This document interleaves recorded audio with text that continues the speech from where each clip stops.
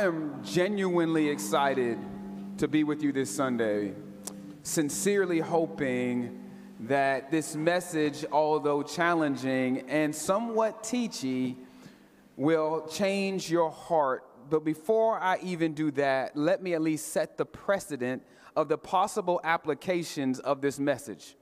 Because the first thing, I'm going to be honest with you in saying, you're going to be like, that ain't for me. And I get it.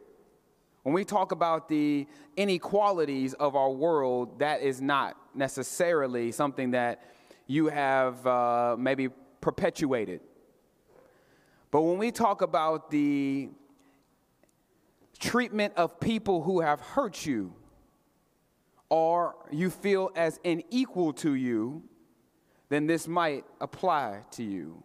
There is a lot of people in this sanctuary who have learned how to put people on a different level depending on what they've done to you. So I pray that you will take the messages in two ways as we try our best to apply it faithfully. Let us pray together and dive right into the message. Dear Heavenly Father, we are excited because we get an opportunity for us to dive into your word today. God, you are gracious, you are merciful, and what I do pray is that this sermon is a replication, or let me say, me exuding my inward love for you. But I do pray for the people in the sanctuary. They're not here to check it off their list. This is not a traditional attendance, but this is because we genuinely want you to speak to us, and our hearts are soft and ready to receive your word because of the God you are and the sacrifice you've made on the cross and resurrection. My prayer is that for everyone in the sanctuary is that no matter where the application fits, the scripture will always stand true. That we can try to take things away that aren't there, but I pray we take things away that you are directly convicting us according to your Holy Spirit. God, I love you today. I am thankful for what you're going to do through your word, no matter how difficult it is to preach. In Jesus' name we pray. Amen and amen.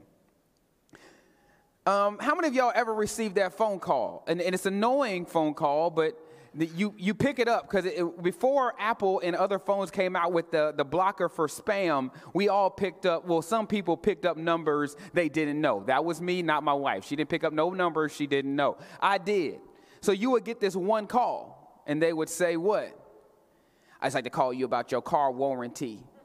Y'all got that call, and you were like, I didn't even get a car warranty. The second thing I want to say is two things. How many of you have ever, I'm not talking about a culture here, even though it's Black History Month.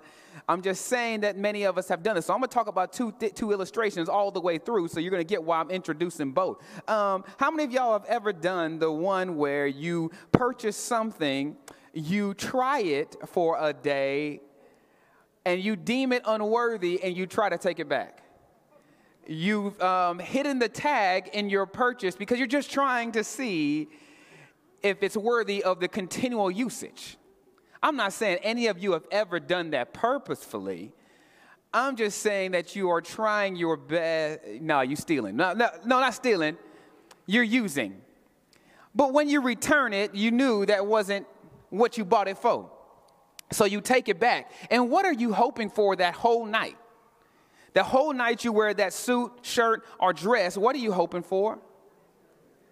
See, some of y'all in here did it. Because y'all answered my question, and y'all fell for it. Gotcha. The whole sermon is about sin. Gotcha all. Now let's pray for confession. Well, what are you praying for?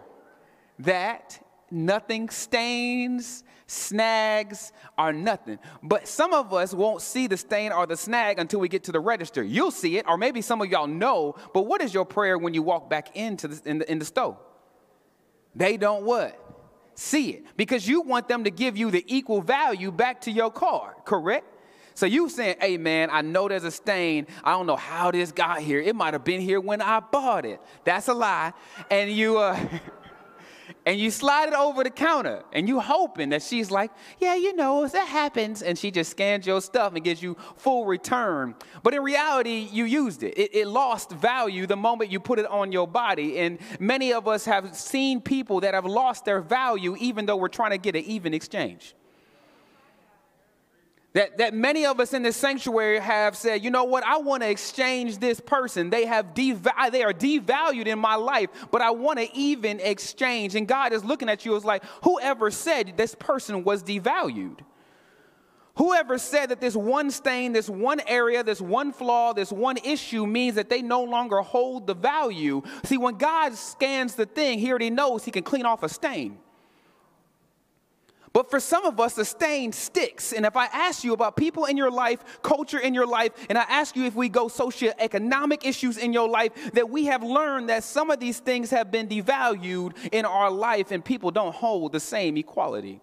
What you're going to find in this passage when you turn to Philemon verse 10, because there's no chapter, it's just one chapter. Verse 10, you're going to find the beauty. If you don't know how to find Philemon, good luck. Pastor always does something like, you could turn to this book and turn back. Turn to Hebrews and turn back. I know how to find it, but it's only a couple verses long. And right here it says this. I want to read verse 10 because it's going to set the premise. And I'm going to introduce three characters because you're going to need to know the characters in which I'm referring to, because you're going to need to know the value that was lost. Watch this. Verse 10 says, somebody becomes useless, but this somebody is Onesimus. And then you have a person that the letter was written to in Philemon.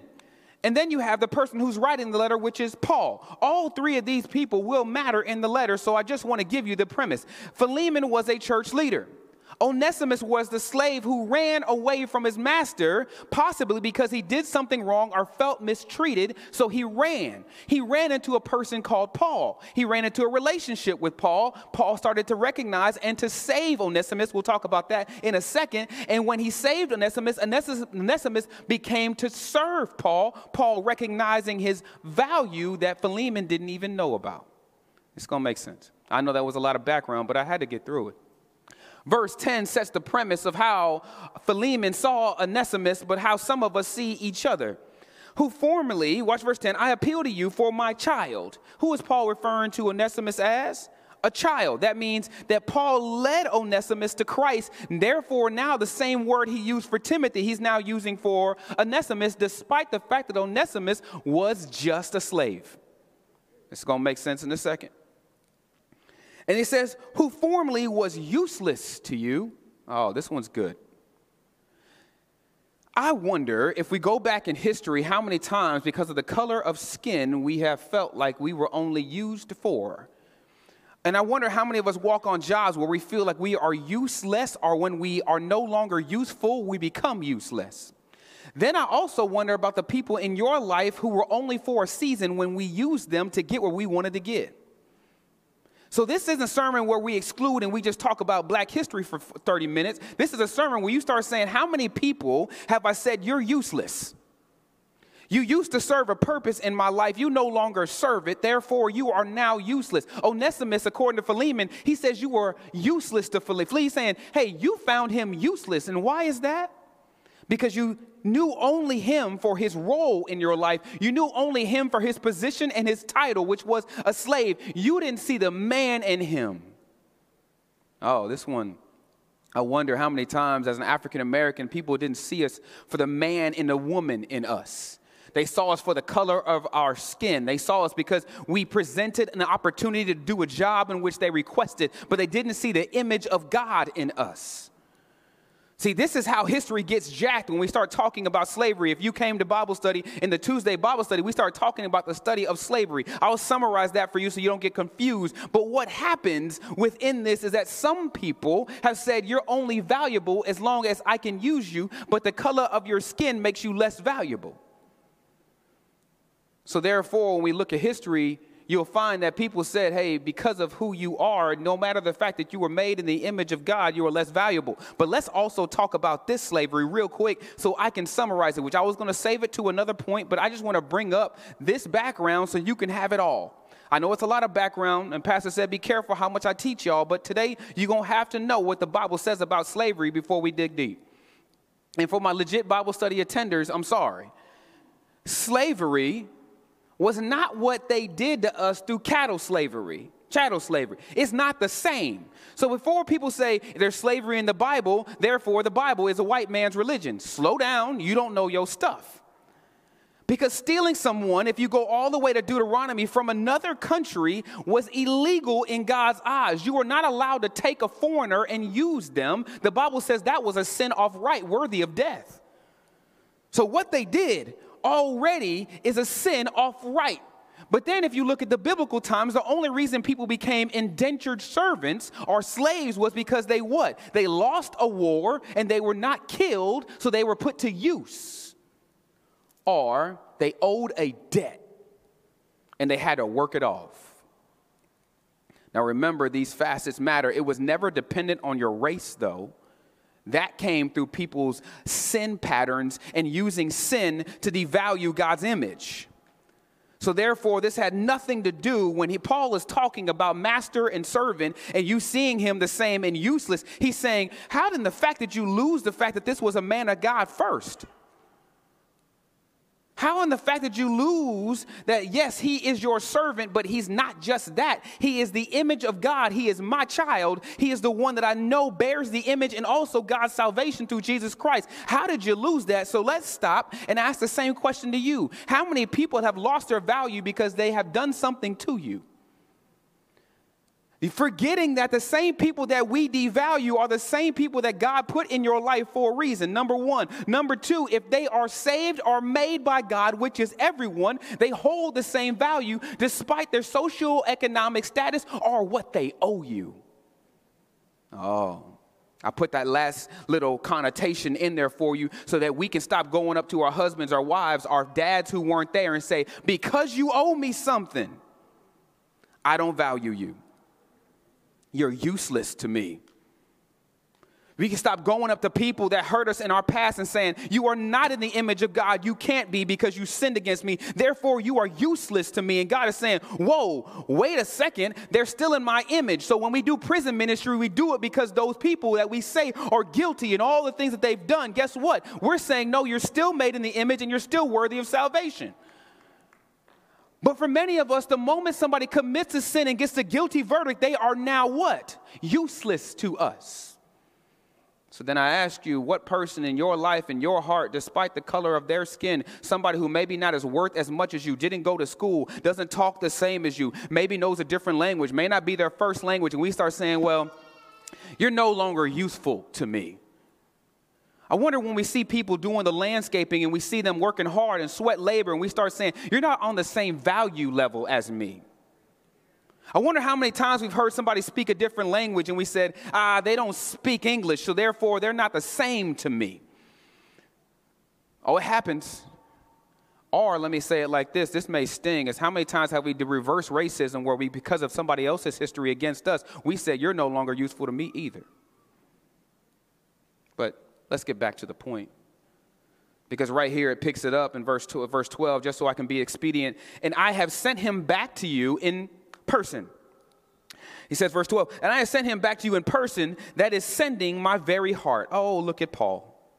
You got to know Paul's background and know how critical this is. Paul was a Jew of Jews, but also was sent to the Gentiles, so he had to have a total transformation of heart. And the only reason he's sending him back, the word sending back has a very economic base from the Greek word. So what he's saying is, I'm sending him back because he's still yours. And since he's still yours, I'm going to send him back. But some commentaries would say he's only sending him back so he can fulfill the Christian duty. Because if you have a problem with somebody, guess what you got to go do? You got to go back. Uh-oh. So even if Paul was doing it for economic reasons, which is supported in the Greek, or Paul is saying, according to Matthew 18:15, according to all the scriptures, says, don't come to my altar unless you solve the issue with your who?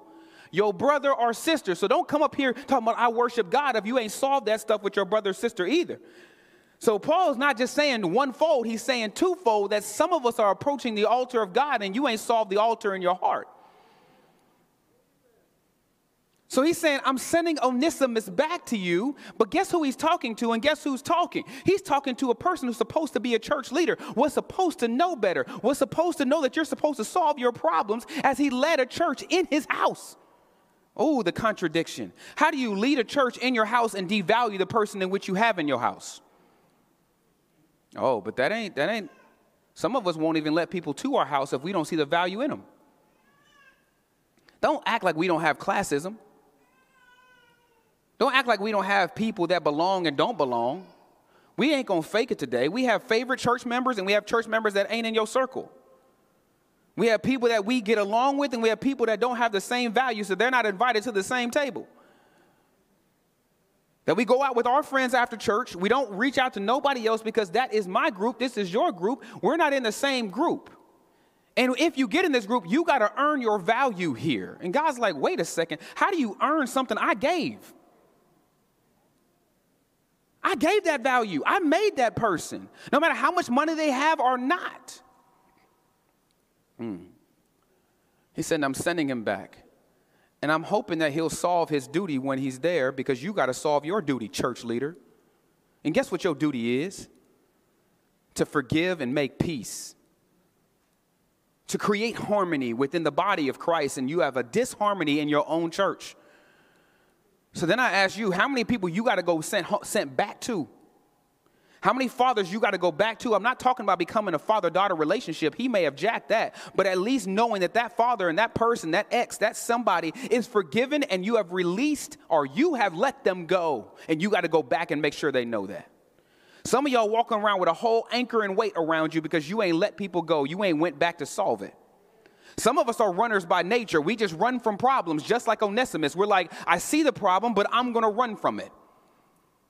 How many of y'all are fleers by nature? That's me. That is me. If you don't want to talk about yourself, that is me. If I see a problem and I know I can get past it, I won't solve it. I'll just keep smiling in your face because I'm good at it. I'll give you great spiritual answers. Like, hey, P, what's good, bro? Do I mean bro? No. And I don't mean bro. I just mean you. What up, sis? Oh, hey, what's up, sis? No. But how many of us have said the same thing? That we need to go back to people that we've learned to fake it from. Fake it to. Haven't forgiven. And you know how I know you haven't forgiven them? Watch me say their name and watch you cringe.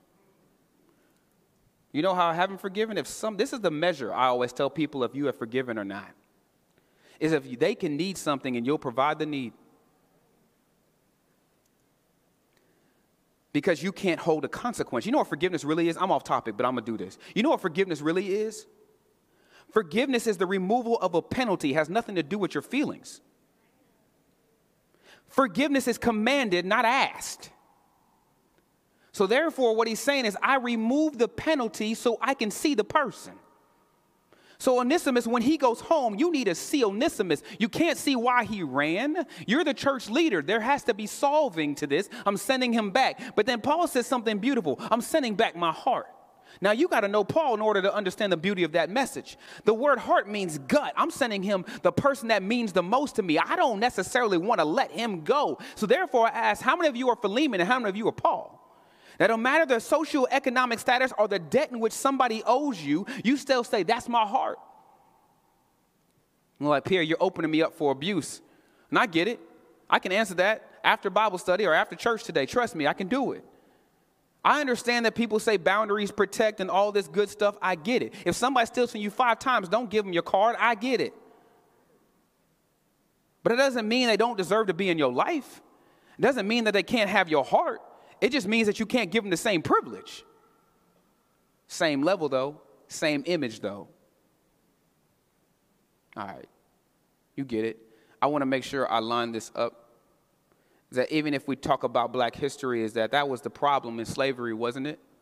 That not only did they not see our image that was made in Jesus Christ, not only did they only use us and say us useless when we got too old to kill us and hang us. Not only did they never give us the same rights, and that still perpetuates itself today, and you could talk about history and Jim Crow, etc. But on top of that, it took people to say, even though I know the history, you are my heart. See, here's the thing. You can get by somebody and not want what's best for them because they never are your heart. So that means I can say, I hope y'all are free. I hope you make it. Or I can change my heart. And when I change my heart, I want what's best for you. I don't want just what's best for the economy. I want what's best for you. The heart change is what changes relationships. So therefore, even in your marriages, it's not until you change your heart do you change your actions. no matter what is owed and the debt that that person owes you. So therefore, even in slavery, it is, some people would just say, man, I hope you make it. You're free now. No, no, no. If I was your heart, you would set me up, and I'm going to prove it to you. If I was your heart, you would cry and weep with me. If I was your heart, you would break for me. If I was your heart, you would partake in making me free. That wasn't history. He said, my heart is sending back to you my gut, whom I wish to keep with me. What is Paul saying? I didn't even want to send them back to you. Oh, Paul, Jew of Jews, is now saying, I didn't even want to send this man back to you because first, I know, and second, he means that much to me. And I don't care that he was a slave. He means that much to me. So therefore, look at Paul's heart. He's saying, hey, man, I don't care what this man's status is. His status has changed. And since his status has changed, he's my heart. And since he's my heart, I don't know if you have the same heart back home, church leader. Why would I send him back to you if I don't think you're going to treat him right? I don't know, man. I often wonder how many times God's looking at us like, man, if I sent that person back, would you treat him right? If I sent that person back that needs to be forgiven and loved and become a part of your heart, would you make them your heart? Or would you let them pass or fake it through? I think the ultimate measure is how you love your neighbor is how you know you love God. And a neighbor doesn't mean somebody you agree with. Neighbor means anybody who's in your presence. But you didn't come here for that. He says, my heart I'm sending back. I wish to keep him, though. But why else did he want to keep him? Is because this man was working. Look at this. He working more than you, Doc. Isn't it funny the people who sin the most are the ones who work harder? Because they know that they were forgiven of more. Here's the beauty, is that because some of us have been in church so long, we serve less because we think we deserve to sit in the seat. Onesimus was like, I get to work with Paul. Paul not only saved me, made me his child, and I experienced salvation even though I'm a runaway slave. Oh, let me get to work. And Paul was in prison at this time, so Paul couldn't even move. He was shackled. So if he's shackled, he can't move. Guess who was moving for him? Onesimus was like, I got you. Onesimus was like, I got you. Where else you want me to go? You need me to deliver another letter? I got you. And people have lost that because they forget they were once a slave to sin and now they're free. That we forgot that one day you were enslaved to your drugs, your sex, the things that you used to do behind closed doors, the pornography you used to look at, the clubs you used to attend, the drink that you used to take down, the smoke that you used to have, the weed that you used to get high on. And we forgot that God was like, you're free. And some of us still do it. And he's still trying to make you free through grace that is sufficient for you. But yet, some of us have forgot. And since you have forgot that you were once a slave, you don't run like Onesimus. You're over there sitting like Philemon in your church leadership position. Still mistreating people while Onesimus is ready to run back to you to solve it. It's different, right? It's different because some of us just plain out forgot. You know, some of us claim status that ain't yours. Like you didn't earn this junk. You didn't earn your salvation. Your church attendance doesn't make you better than the person who just showed up for the first time. It makes you faithful. Yeah, amen. Your reward's in heaven, but it doesn't make you better than. Stop walking around like you Philemon. You still Onesimus. And guess who is too? Me. So I better get to work. Look, all right. But without your consent, he says, hey, look, whom I wish to keep with me, so on behalf of my minister, so that me in my imprisonment for the gospel. But without your consent, I did not want to do anything so that your goodness, watch these words, I'm banking on something, would not be in effect by compulsion, but by your own free will. I ain't going to make you treat Onesimus right. That should be on your own goodness according to your own free will. Because if you say who you say you are, guess what you would do? Do what I'm fixing to say next. But I ain't going to make you do it because Paul could have pulled rank. Oh, this is good. It's going to get better at the end. I could pull rank. Yeah, I should pull rank. But I ain't going to pull it because you should do it already. Here's the beauty of God's grace, and here's the beauty of free will. It takes grace for us to have it. Because if God could have, wanted to, remove free will, but then he lets you have grace so you can choose. That's why some of us choose those dudes and those ladies in your past. You had a free will to do so. And you made some mistakes in your choices, didn't you?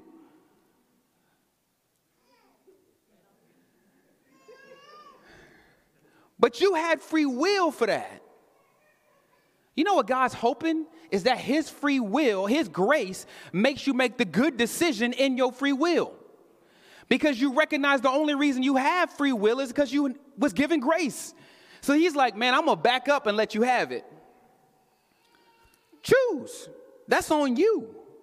I always tell people in Christianity, choosing is on you. Recognizing God's grace is also on you, so you make the right choice.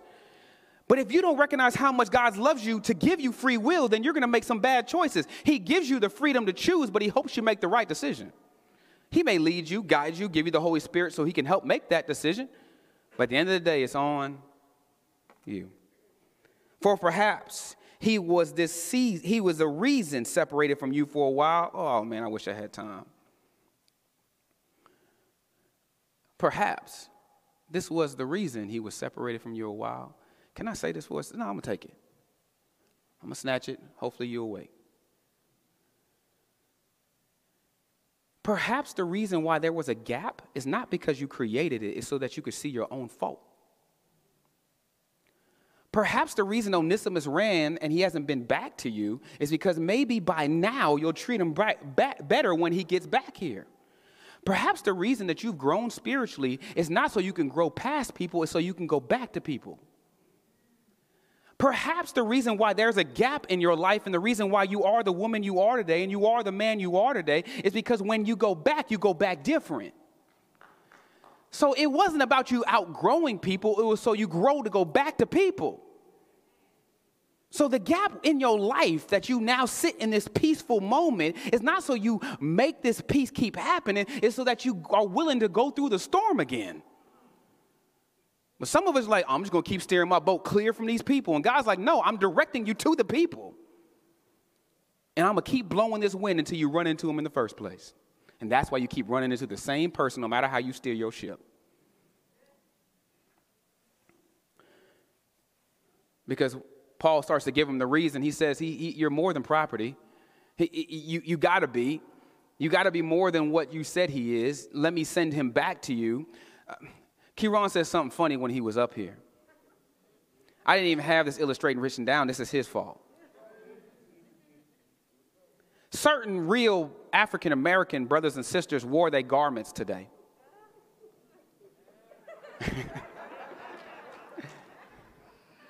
Us. We're in a group. There is elite black people right now. And there's just regular black people right now. You heard what happened last week. We said, wear your African garments, yeah? It's kind of like Trey Dawn. Everybody else was looking fly. And then Trey Dawn over here in Under Armour talking, well, but no, God doesn't hear it. I'm joking. I'm joking. Trey Dawn killing it, man. It's my brother. We go way back. Before his knees were bad, he could hoop. And Kieran's right. We are in two different sects and class. I'm better than him. It's not worth coming to me afterwards to talk. Our brotherhood is diminished. The reason why you're laughing is because you know that's a joke, right? But that's reality. Some people only value people over what they have on and the color of their skin. And we say, because you're not wearing what I can put on my clothes, because you don't have the socioeconomic status, because I am in a group and you're not in it, because of the color of your skin, black people, you can't come in the group. So even though that's a joke, we all laugh, but in reality, that was reality when we walked through slavery. They said the color of your skin doesn't allow you in the group. And what Paul's fixing to argue is, no. You missed it. It was the inside that mattered. The garments didn't. So all of y'all, I was just joking about your garments and obviously joking about Trey Dawn. But in reality, many people treat people like this. We judge people how they walk into church. Oh, no, man, that ain't it. Her skirt's too short. I see the tattoos on his forearm. That ain't it. So let's don't just say it's black and white. Let's just say it is what it is. All of us have a little judgment in us. He said, I'm going to send them back forever. But watch what he says. No longer as a slave. His value changed. He's no longer property. So even though Paul maybe never said slavery is a sin, which everybody always says, guess what he is saying? He's saved now. So when he goes back different. He's going to go back and you're going to change his title.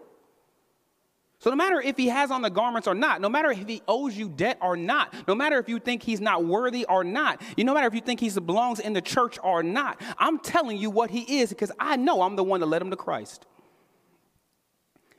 Paul didn't see, hear me out, Paul didn't see the economic problem in his slavery position. Paul saw a soul that needed to be saved, and that's all that mattered. Ladies and gentlemen, I ask you a simple question. Do people's salvation matter more to you than what they owe you?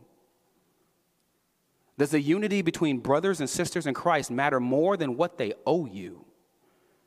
Does the unity in your marriage and your relationships matter more than what they owe you? Because if you do, their status always stays the same. They are now your brother and your sister in Christ. They always have the same value no matter the hurt or pain they may have caused. Secondly, he say, I'm sending him back, but then he gives him the title that I want you to understand. It says this, no longer as a slave, but more, here's the thing, than a slave. It's different.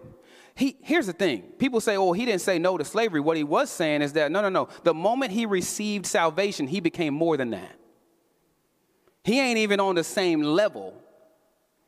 And if you look at Galatians 3:27 through 29, it talks about we are neither slave nor master, Jew nor Greek. That when we get saved, it's an equal playing field.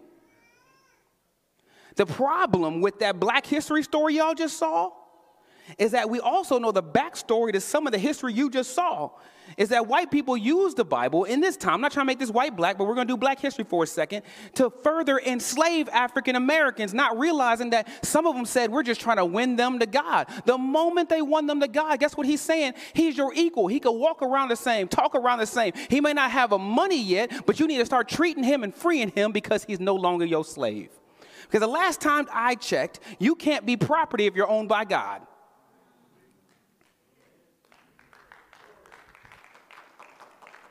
Oh, but they missed that scripture because right here it contradicts everything in every way in which they treated us, didn't it?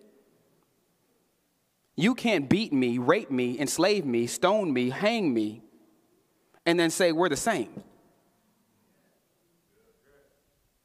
So even if the Bible never said it was wrong, the Bible said hanging somebody from a tree was. Beating me was, treating me like property was, and then saying you're evangelizing me and putting scriptures on the top of the church. Don't change that because if you really wanted to save me, I'd become more than a slave. I'd become your brother. So let's don't say the Bible doesn't say it. This scripture even contradicts it. But then it also contradicts how we treat people too, don't it? Because the moment somebody gets saved, they become more than just a person in your life. They became your sister in Christ and your brother in Christ. So you can always have the social distancing. For those who are online, you may never be able to interact with people, but guess what? The same people online and same people in these seats, we're all brothers and sisters in Christ. We all sit at the same table. And that situation is elevated. That means you now have a responsibility. When I became your brother and I say, hey, bro, what's good? Remember I told you I knew how to fake it in my past. I can't fake it no more. I want to just have a conversation. Because I know that my responsibility is to tell you if I feel wrong, and you're supposed to tell me the same thing, no matter my title or my role. Guess what? Because I had to change. I can't run from conflict no more because I have a responsibility to solve all these problems. Let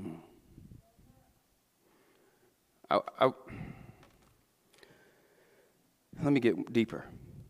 He says he's more than a slave. He's a beloved brother. The word beloved means that he is of love to you. Here's the difference. He was useless, but now you need to love him. He should be dear to you. Do you get it? What person in your life can't be dear to you, that you hold at arm's bay? You know why I tell people real quick before I move on, and I'll move fast? You don't forgive people so they can take the same spot. Everybody always gets mad at me. No offense to my wife. Me and her used to have the conversation all the time. I'm not asking you to forgive people so y'all can become buddy-buddy by tomorrow. I'm asking you to forgive people so God can do what he can do. It's two different things. You got to let the punishment go so God can move. But if all you can see is the person's punishment, you'll never let that person move. You'll never let God do what he can do if you don't forgive. So even if you don't know the results, that's why people don't want to forgive, because they're scared if you forgive, it opens the door to something happening you don't want. So I'd rather hold a reason or a justification for not letting that person become beloved. But the word beloved means dear, kindred, mine. So Philemon, I'm not asking you for just to let him back in your house. I'm saying he finna change status forever. So when he walks back in, he is now your responsibility, not just as your property. He's more than property. He's fixing to be your beloved. So then I say, how many of y'all need to let people in so they're not just property in your life, but they're your beloved? How many of us need to love our kids different? This is hard to say, but it's true. That sometimes our kids become our burden, don't they? But they're supposed to be more than that. Deeper than that. Some of our relationships are broken, and we got to start talking about trauma that has existed between African-American parents and their kids. That some of us are perpetuating a cyclical pattern of just random discipline without any reason in love, and it breaks us. Man, you were blessed with children. But then he tells them how. Especially to me. But how much more to you in the flesh and in the Lord? He a brother to me, and I'm your brother, but I want you to make him a brother. But he puts two connotations on this word, in the flesh and in the Lord. Did you notice that? This slave who probably still owes you something, how do I know that? Because I'm fixing to read verse 20. This slave who, when he comes back, might still have a debt, is your brother in the flesh. That means you treat him as he is in the flesh. You can't say, you're my brother in the Lord, I'm still going to treat you as a property. No. I want you to change his title on earth and in heaven. So therefore I say to y'all, I want you to start changing people's titles while we're here, not just waiting until we get to heaven.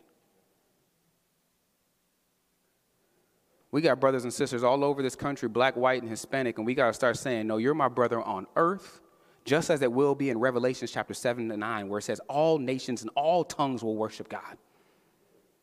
But why do we have to wait till heaven? That's why Acts chapter 2 come from. We sitting here waiting on heaven for all of us to worship again. But God's like, so every tongue, every nation should be able to worship a God who created them all in their image so that we can all stand together. But the problem is, you're only my brother if you look like me. So African Americans church, started out of because of people didn't treat us like a brother. I get it. But sooner or later, we're going to have to open those doors and say, everyone is welcome because you're my brother, not because of the color of our skin, but you're my brother because God created you in my image, and because the Lord has made us that through his blood.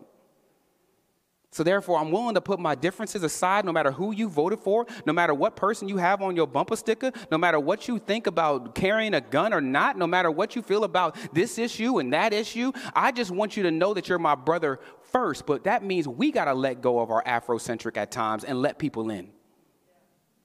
This is hard for us now because we've been hurt. You know, I never realized that people were racist until I grew up and started doing my history. You know what they used to say to me? Because I always wore, like, my dad had me dressing, he always had me dressing at school like I was at church. I didn't realize how out of style I was till I went back and went over my 7th grade attire and I saw penny loafers. Y'all don't remember penny loafers, do y'all? You had to slip the penny in, like that was legit. I thought I was fly, y'all. Y'all remember Jenkos? They had the baggy pockets. You know, my dad never let me wear them because he said the baggy pockets make it look like you sagging. Even though it was on my waist, so I had to buy regular Jenkos, and I tried to starch them, but they were too baggy. Stay-Flow wouldn't stay that long. It's a long story. But then some people used to walk up to me and be like, Pierre, you're not like the rest of them. You talk different. It's called microaggression. I didn't realize in that statement alone was racism. You're not like them. You're not like the thug blacks. You're the preppy black. You're the one that could come into my home black.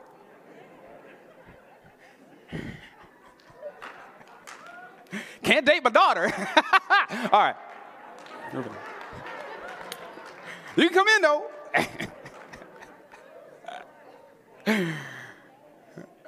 All right, I'm done. But it was true. And I had a name, too, like, who you bringing home? Pierre? It was ambiguous. They didn't even know who was coming until I showed up. They're like, oh. Oh, he's going to the birthday party. And then I talk, and they're like, he's not like the rest of them. Look at his shoes. He has penny loafers. Probably going to church.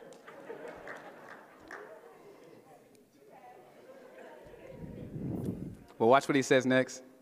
Then he says, not only as a brother, but as a partner. This is different.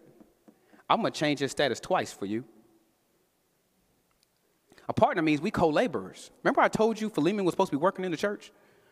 So if you call me a partner, but now he's saved and he's my partner, guess what he is to you now? A partner. It's the same word. In 2 Corinthians 8:23, where somebody who takes part with someone in the work of the Lord. There's so many scriptures where the word partner in ministry is used. We're going to labor together. But watch what Paul is trying to change in Philemon's mind. He don't work for you. He labors with you. He's your partner in this now. So no matter what he owe you, guess what? We work together now. It's kind of like when that person you don't like now becomes your coworker. All those problems got to go away because y'all both ain't getting paid if y'all both get fired on the same job. So we got to make it work. And God is saying, hey, how come the church don't function like this where people who have differences don't make it work? Because guess what? Once that person gets saved, they not only your brother and sister, they now your partner. They supposed to labor with you. And the reason why church don't get a lot done, you know why we don't get junk done? It's because we let our personal problems get in the way of the service of God. And we have segments of people who do jobs, and we have other segments who won't work with that group, so we get less done. But the last time I checked, it says this: 2 is greater than 1, because they accomplish more work. But Christianity has become individualistic. I'm going to do my ministry by myself, or just with my girls. But the moment somebody tries to walk into that circle, they owe you something. Man, we're more cliquish in Christianity than anybody else.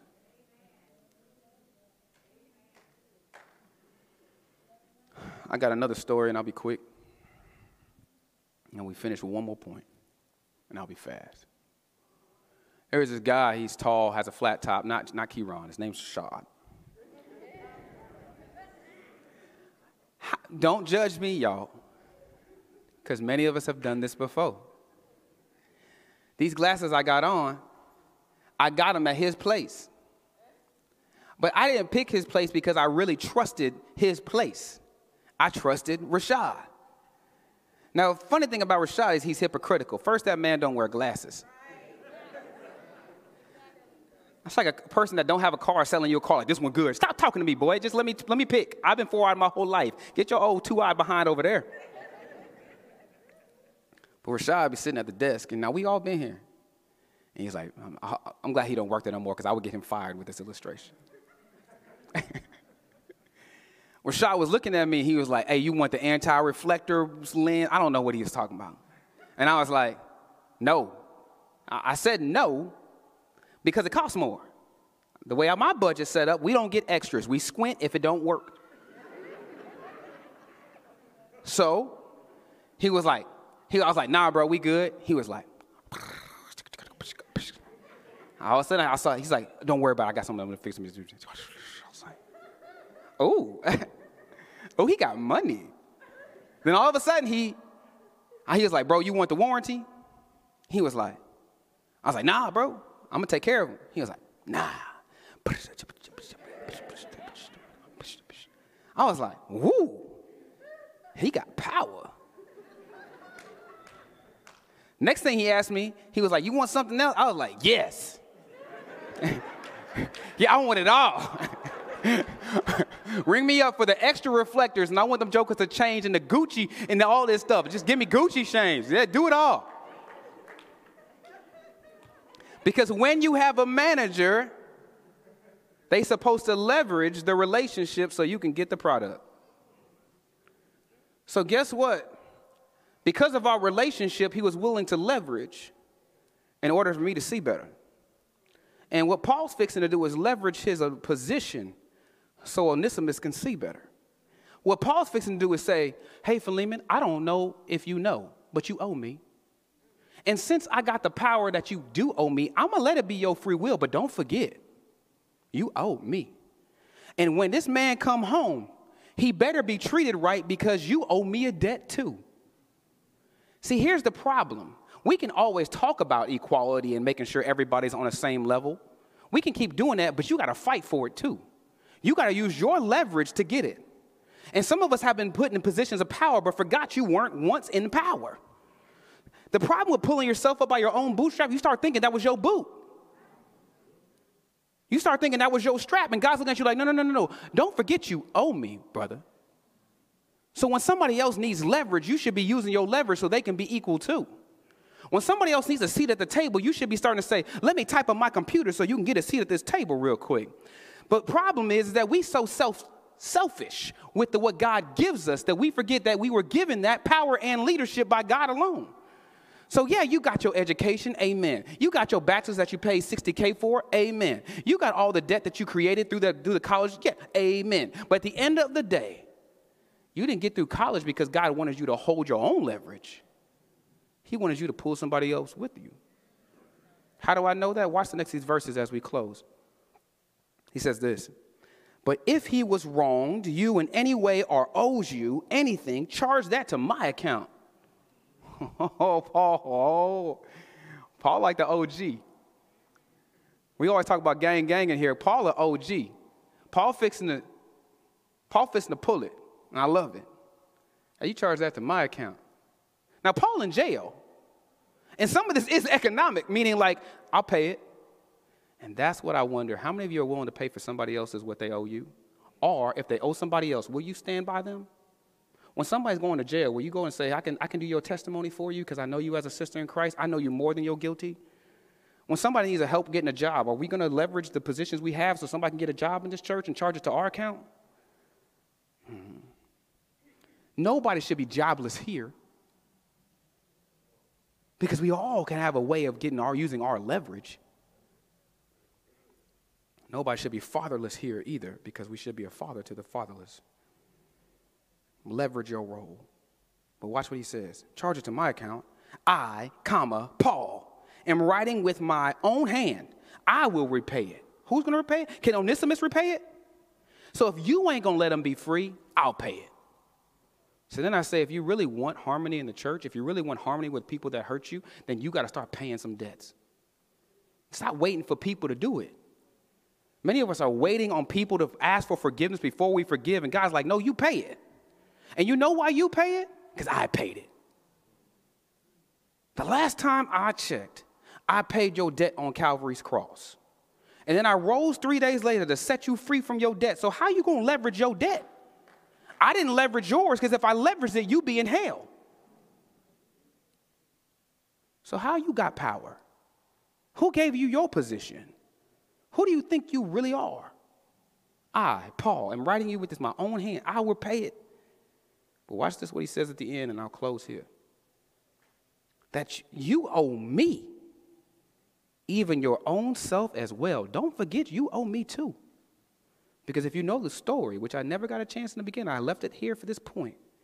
Paul led him to Christ too. Oh, the irony. I led your slave to Christ, and I led you to Christ in Colossians. So since I led you to Christ, you should know what now Onesimus knows. So don't forget you owe me because I'm the one that led you to where you are. If we really want change, you can't just sit there and say, I'm praying for you. That's the problem with today's society. We got a whole bunch of people praying for somebody and nobody doing nothing. We got to start using our accounts. And I'm talking to every ethnicity here, black, white, or Hispanic. But we also are talking to people that don't stand with us when we hurting. Stop saying, brother, I understand.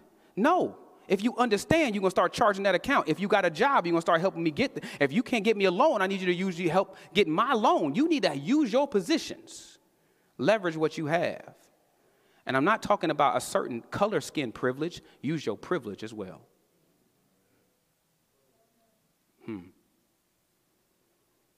You owe me. I just wish you'd use it. At the end of every purchase, I told you I'd get back to these warranties. After they call you for your car insurance, after you buy a product, they'll always ask you something, especially electronic. Y'all seen this little button you can test on Amazon? It says, do you want the warranty? Now, Apple has this product that says Apple Care. Why do I know that? Because I buy too much Apple products. But because of my stubborn Guyanese ways, I don't always do it. I'll say I'll take care of it. But when you press the button and pay that $29.99, you can go to the store with a totally different confidence. Doesn't matter if it's your fault, though. Like, you could drop it, and they'll say they'll fix it. So guess how you walk into Apple now? You like, hey, bro, y'all need to fix this. Some of us even know what they'll fix, so you can walk in with even more confidence, don't we? It says right here, under my Apple Care, that if I do this, you're going to fix that. And then they look at it, and you see them sizing it up. No lie, we get a little nervous because they be sizing it up too much. They might find the fact you dropped it in water, too, but that's not the point. And the guy who probably doesn't know what he's looking at is like, yeah, well. And they start typing on their iPad. They, yeah, I see it's not working. And then they take it to the back. But when they come back, they got to do two things. They either got to fix your product if you have Apple Care, or they got to give you a new product, same value. And God is saying, I paid the warranty. Even though you were cheap and couldn't click your own button, I clicked it when I died on the cross for your sins. And when I paid the warranty, now when we paid the warranty, I walk in the Apple store with the same value. I walk into God with the same confidence. But when you walk in with confidence, don't forget, when God returns it, he's going to give you the same value. But that's how you got to treat somebody else too. Because the same way you walked in with the same value is the same way God clicks somebody else's button and says they have the same value too. So we're going to walk in this store together as brothers in Christ. Let me get you to understand something. You couldn't click the button. You couldn't work to click the button. Your mouse was broken, but my Jesus clicked it for you.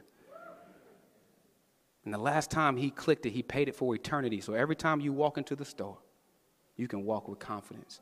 But don't forget, he's clicking everybody else's that accept Jesus Christ as Lord and Savior's buttons too. And you got to start treating people like it. They have the same value. Let us pray.